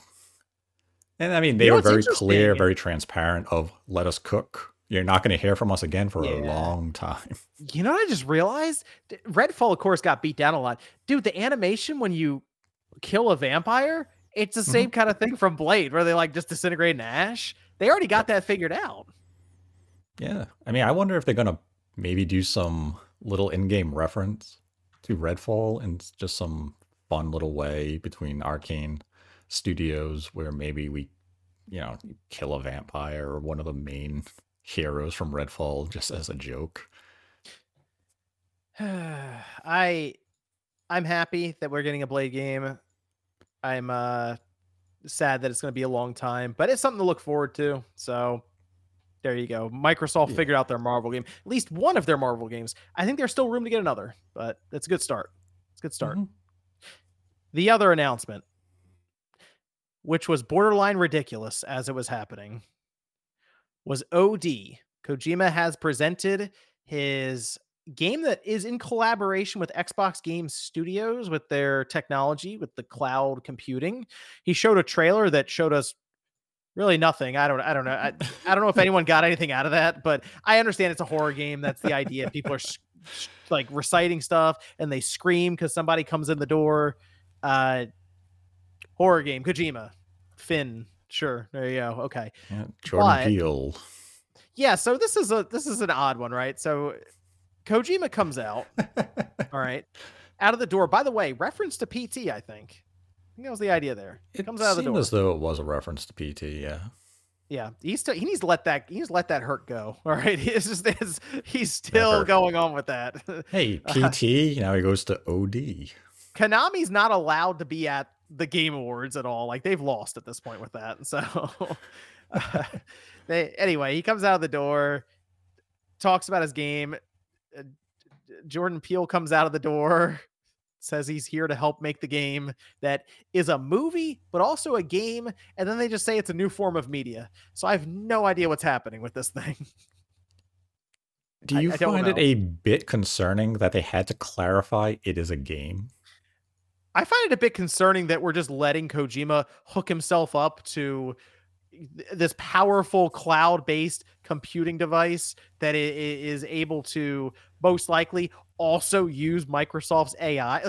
We all realize this, right? Kojima is going to get access to cloud computing with Azure and AI that's being developed to a point where he might just create consciousness for all we know at this point.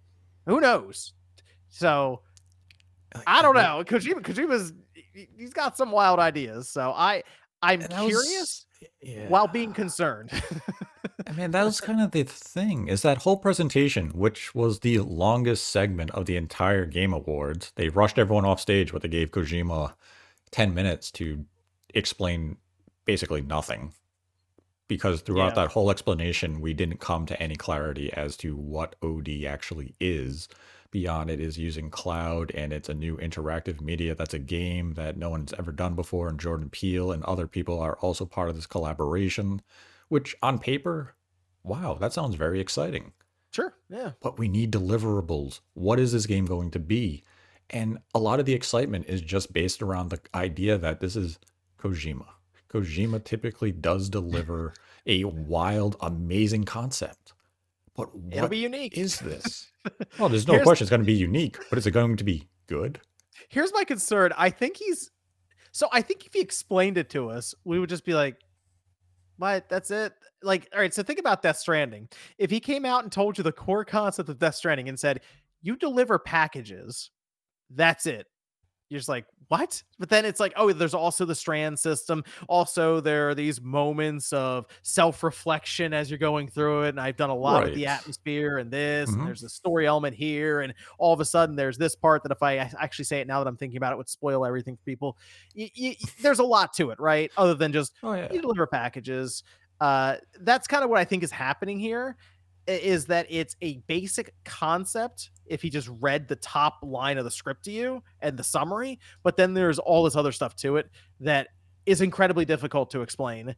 And I feel like Kojima is going to Kojima this whole thing up and apparently deliver a new form of media.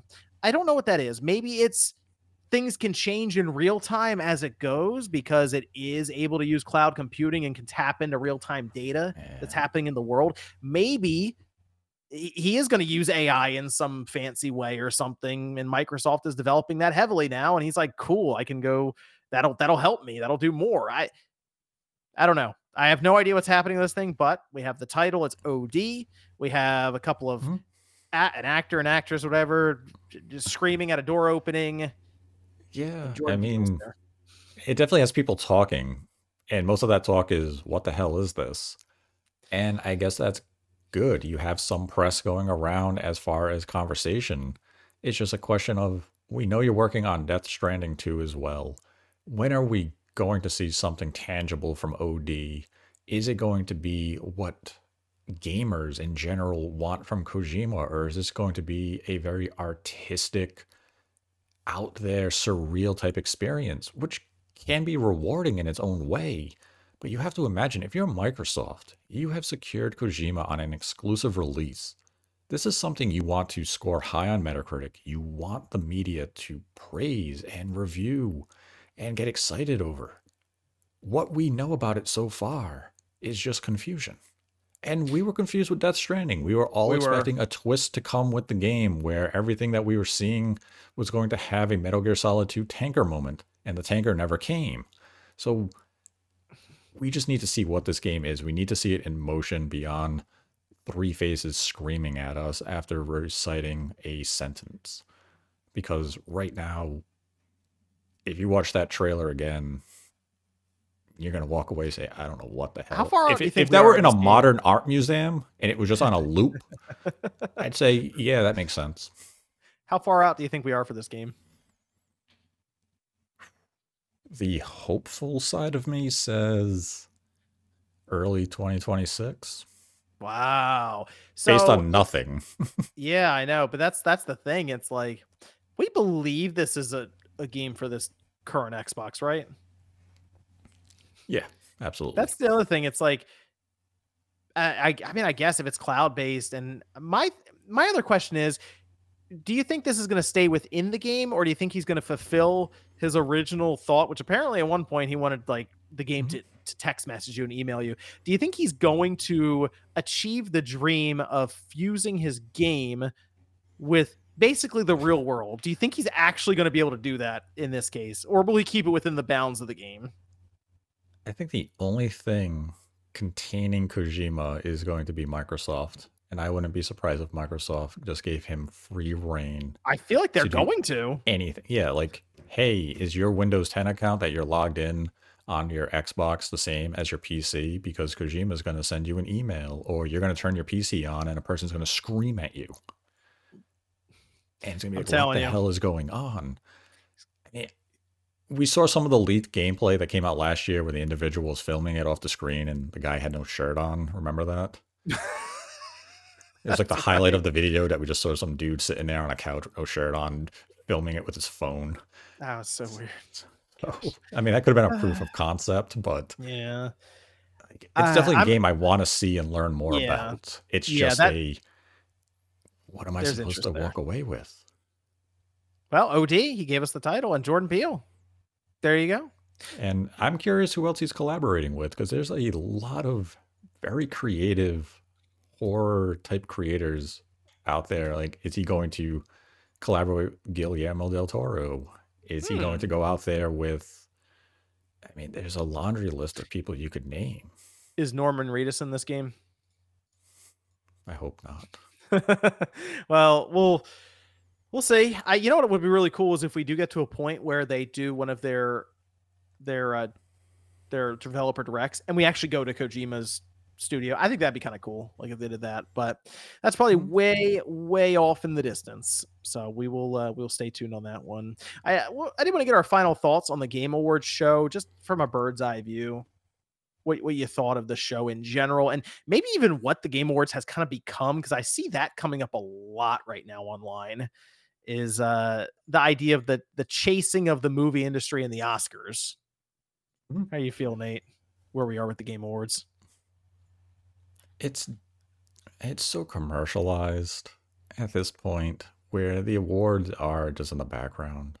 And this year really illustrated that. The fact that they gave him 30 seconds to give an acceptance speech, while the introduction to the award took more time than the winner had to thank people, it's all about ads. It's just a pure marketing spectacle.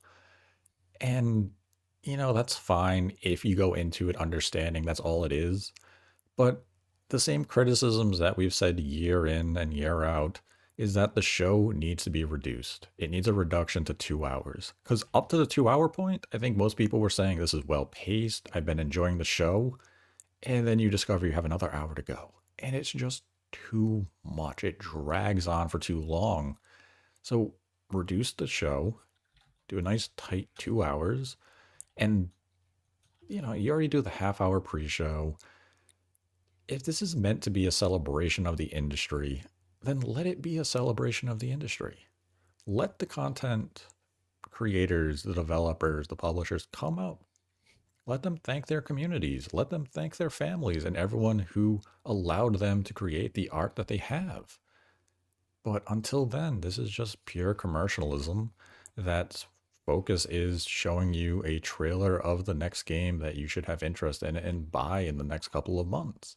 Which again, it's a fine we have those types of shows throughout the year. And Jeff's never going to change. This is what he wants to deliver. He thinks it's well. He makes a lot of money doing it. And unfortunately, the industry will continue to embrace it because he gets hundreds of millions of eyes on it every year. And it is a good place to market your next game. I mean, I think I'm probably gonna say something that you're definitely not gonna agree with. I feel like the award show doesn't look like a gaming event at all, and it's really I mean, it started out as trying to be this big Oscar. It was trying to basically replicate the Oscars for games. It was pretty obvious that's what Jeff wanted. And it's obvious now that games has just surpassed Hollywood and really now you see people from movies and Hollywood come to games. They show up on the gaming stage now. It's so I kind of look at this and wonder if it needs to be the spectacle that it is in terms of what it looks like. Does it have to look like a gaming Oscars, or could it be pulled back a bit? You throw some couches on the stage and you just have like something that looks like a gaming award show, something that we wouldn't look at and go, okay, well, you don't need to does anyone else think it's weird that you don't go to the gaming award show with a gaming shirt on. You go with a tux. Does anyone else think that's weird? I mean, I imagine it's just a bit of just me professionalism from the side. But I mean, the thing is, but that's not. Those aren't the people who make the games. Are wearing like their ACDC shirt or they're wearing their Baldur's Gate shirt. They're wearing whatever whatever. I mean, the guy from Baldur's Gate from Larian walked up in a suit of armor. But people notice and they're like, that's kind of weird. Why is he? That should be like, oh yeah, look, he's in that suit of armor again. All right, that's like it should be like normal to be. You go there and you wear something you'd expect at a video game award show, and it's like everyone's renting tuxes and suits and ties. And maybe it's me because I'm not the biggest like professional dresser. You'll wear like a vest to a convention or something. You're probably like, I'm there. I'm gonna get my best suit on and stuff. It feels very stuffy for giving out awards for video games. I don't know. That's me. It just when I see that, it's like, I mean, some of these games, the stuff you do in it, it's like, is it this professional, or am I just thinking wrong? Well, I mean, I think that's part of the thing is that the show itself has an identity crisis. It doesn't know if it wants to be taken seriously or if it wants to be casual. And it always finds itself somewhere in that middle ground. In the pre-show, how many cringy jokes were told? They just weren't funny. They weren't landing with anybody. And if you want to go that route, you can. But it's also the reason why so many people say the award show, as far as the game awards go, is the least important. People look to DICE and so many other award shows that come out actually in the new year, be it March or even April and May, so that every release of the calendar year can be considered. And then it's voted on by the industry. It's voted on by peers. It's not voted on by a select group of jury that one individual decides on. Like, Jeff is the gatekeeper to everything here. So if Jeff doesn't know who you are or doesn't like you, you're not on that jury. Well, that's not fair. I don't see Konami going to the show. Mm-hmm. You think there's a reason for that? Yeah, maybe it had something to do with that speech he gave one time. If Konami would stop messing around, I would like to see them get a game that is too good to ignore for Game of the Year, and I just want to see what happens. I want to see what happens. I just want to goes to Metal Gear Solid Delta. Yeah, but like I'm just I'm just curious if because obviously we know Jeff is he's not having Konami at that place. Like we already know this, and I'm just curious something like that comes up if he lets that slide, or if that is like you say a moment where he pulls the gatekeeper role. I don't know. I don't know Jeff personally on that, so I like to think he would step out of the way and be like, well, I got to be unbiased here and let it through. But Mhm. then we also see you said Kojima take up like 10 plus minutes on stage saying nothing. So I don't know. I don't Yeah, know. I mean, even did you see Jeff's giddiness during the whole Kojima segment? He was Hey, did you so see his happy. giddiness? All right, so I'm confused about this one too. You're right about that, but like, you're supposed to rent a nice tux. You're supposed to show up with the professionalism, and then we have the Muppet running around the stage, and Jeff is like, dude, you see, he's having the time of his life up there with Gonzo, like sprinting around. He's like laughing at everything, and it's like, I Yeah. thought this was serious. And then we have the guy come up from Arcane who's really excited, does the karate kick, boom, hits like head height. I'm like, oh, this is awesome. And then it's like, okay, now everybody fix your ties.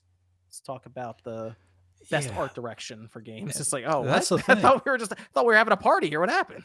That's the thing is that I feel as though when it was in its genesis, back on the Spike TV days and game trailers Mm. day, they went too casual to the point where you were watching the show saying, this is embarrassing if I'm a gamer. Remember when they had Samuel L. Jackson as a He threw a baby? grenade at somebody in the crowd. I remember that. Yeah, then you had the guy teabagging dancers on stage. Well, it It was was it was a kind different time. Yeah, it was a different time, but you kind of watched it even when we were, young at that time saying, what the hell is this? And now they've gone so far the other way, but still trying to incorporate those weird gaming jokes that aren't funny that you just sit there watching and you're not smiling, you're not laughing, you're just sitting there saying, what the hell? And they need to figure out really what the show is going to be. If you just want to make it all about new reveals, trailers, and a handful of awards, fine, do it. Make it 90 minutes, and no one will have an issue with that. Let the bigger award shows, DICE and such, be the ones that have the respect and the attention as far as the industry is concerned. Mm. If you just want to do a spectacle show, people aren't going to object. Make it the Summer Games Fest of December. Just don't try to come out here thinking you are the Oscars of the gaming industry when not even you're not even the golden raspberries. Why do we have to be though? Shouldn't the Oscars want to be the gaming, like the gaming community? Like this industry is the biggest. Why wouldn't they want to be the gaming industry? I don't understand. It seems weird to me where you just chase the Oscars for it. Is it gaming that's chasing the Oscars, or is it Jeff that's chasing? Because it feels like it's Jeff that It's really Jeff. wants to be the Oscars, and it's like, Yeah, it's why? Who Jeff cares? chasing the Oscars instead of just coming up with an award show that the industry can be proud of that it has its own identity.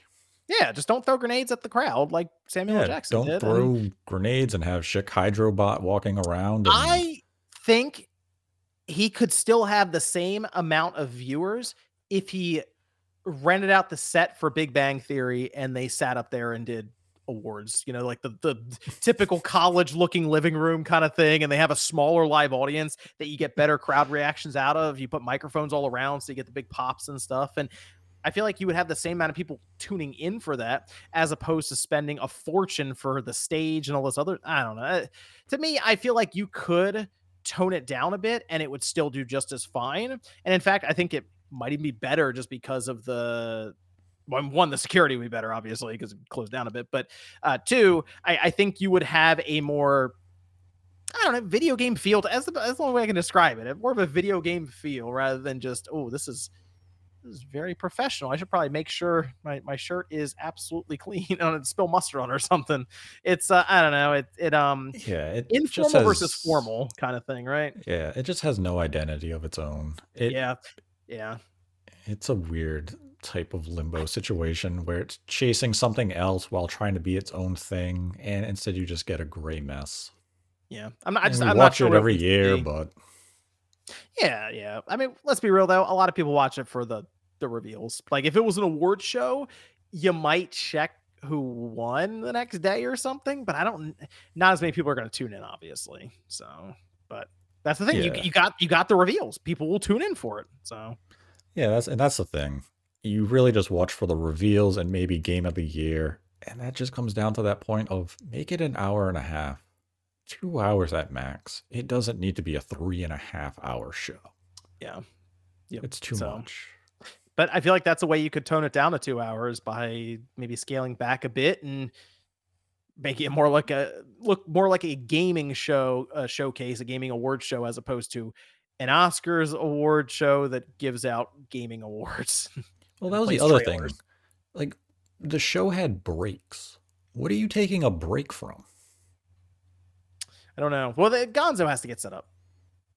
It's like that kind of stuff, right? You got to set up little set pieces here and there, and They people can't have to set up move spots. Gonzo. They can't set up Gonzo while someone else is on stage doing the award that takes 25 seconds, or they're showing a world premiere. They can't get Gonzo all set up during that. They had to It's take also breaks. ads. Let's be real. The whole show is an ad.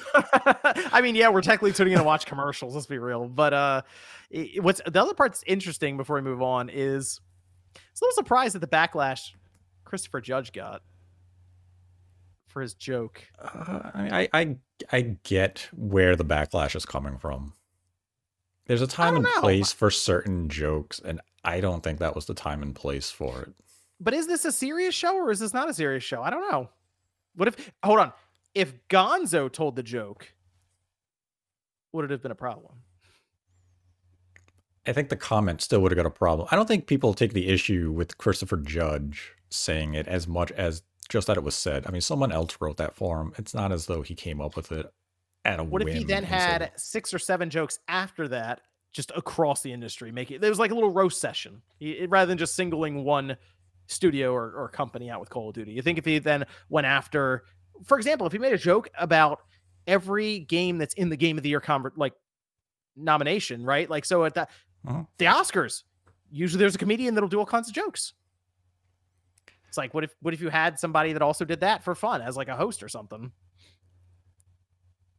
I think if you were to do it for every game that was nominated for Game of the Year, and it was kind of relayed to the companies ahead of time saying, hey, we're going to make some jokes at your expense. They're going to be light. They're going to be, good humor, fine. When you look at Call of Duty, yeah, the joke was innocent enough. It just doesn't feel as though it was the right time for it. And it didn't land well. It was kind of a situation where if you're the developer, and we've seen the leaks about that development for that campaign, where it was very brief, it was a crunch type of project. If you worked on that game and you know it's not your best effort, and you hear that joke come out, are you laughing? Or are you kind of saying to yourself, fuck you? I'd be like, oh man, Like, he's that right. wasn't a That good was a point short of my campaign. life. Like, I Oh didn't well. enjoy those 13 months working on that. And you're going to come out and say, oh, it wasn't even that long. It's like, it's an innocent enough thing. I just don't think it was the right time and place for it.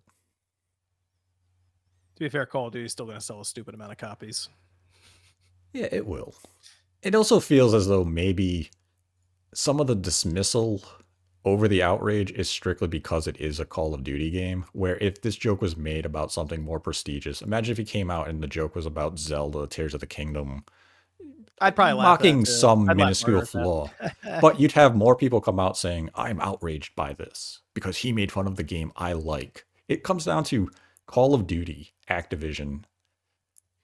They're the easy targets to say, oh, shut up, deal with it. What if he Because it's said, a game hey, that not many people are they won't openly admit they love. But if it's a Nintendo, Sony, or like a Microsoft AAA game that they went after, people would be like, whoa, that went too far.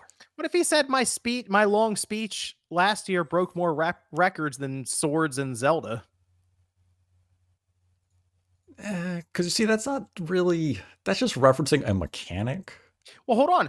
Call of Duty being short might not be a bad thing. Some people might be like, you know what? I'm happy that game wasn't that long. That's great. That's perfect length. 3 hours. Right. Perfect length. I think it's just a situation where you look at short. I think it just comes into it wasn't supposed to be a campaign. This was something they tacked on. They rushed it so much that the development team, their hearts they weren't in it. It was something that they were dictated to do by management. So to come out and you have your work impugned with this kind of just childish joke, it was like, eh. Let's be real. Redfall was right there. They could have made fun. He could have made fun of that. Yeah, you could have gone after. Yeah, you could have tried Redfall. It just. Different time, different place. Maybe the joke would have been a little better, or maybe a different I don't know. Some of those game you jokes could at have the gone Oscars are after. pretty rough. Some of them are. I There's some mean, pretty bad stuff going on there sometimes when they tell those jokes. Like, whoa, yeah, okay. that's why Ricky Gervais isn't allowed anymore. Well, Jeff Keighley runs the show there, so maybe you should get a new host or something too. Just do different hosts. I think that's something that people would definitely welcome. Is that Sean Jeff will doesn't need host. to be the face and voice of every single award show. It's like we get it. It's a Jeff Keighley production, hosted by Jeff Keighley, produced by Jeff Keighley, directed by Jeff Keighley, written by Jeff Keighley. Like, yeah, we know you're the Wonder where he Kojima got of that award from. shows. Like, you have to put your name on everything. Step aside. Well, that was the awards show. Pretty good for Microsoft, I think, with some of the reveals and taking home 3 awards. So not too bad. But I think that's going to do it today for this episode, DirectXbox number 10.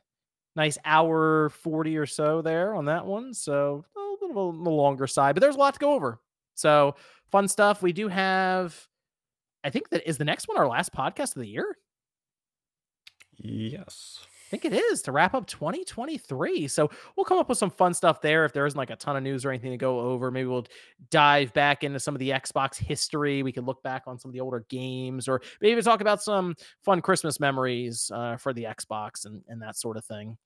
But that's going to do it here. Make sure you check out spawncastnetwork.com or patreon.com/spawncast. That's Nate the Hate. Make sure you check him out over on his channel.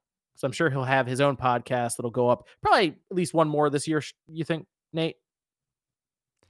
Yeah, probably one or two. Won't be anything in the coming week, only because MVG is traveling for the holidays. Okay. All right. Good stuff. Thanks everyone for tuning in, and we'll see you guys next time.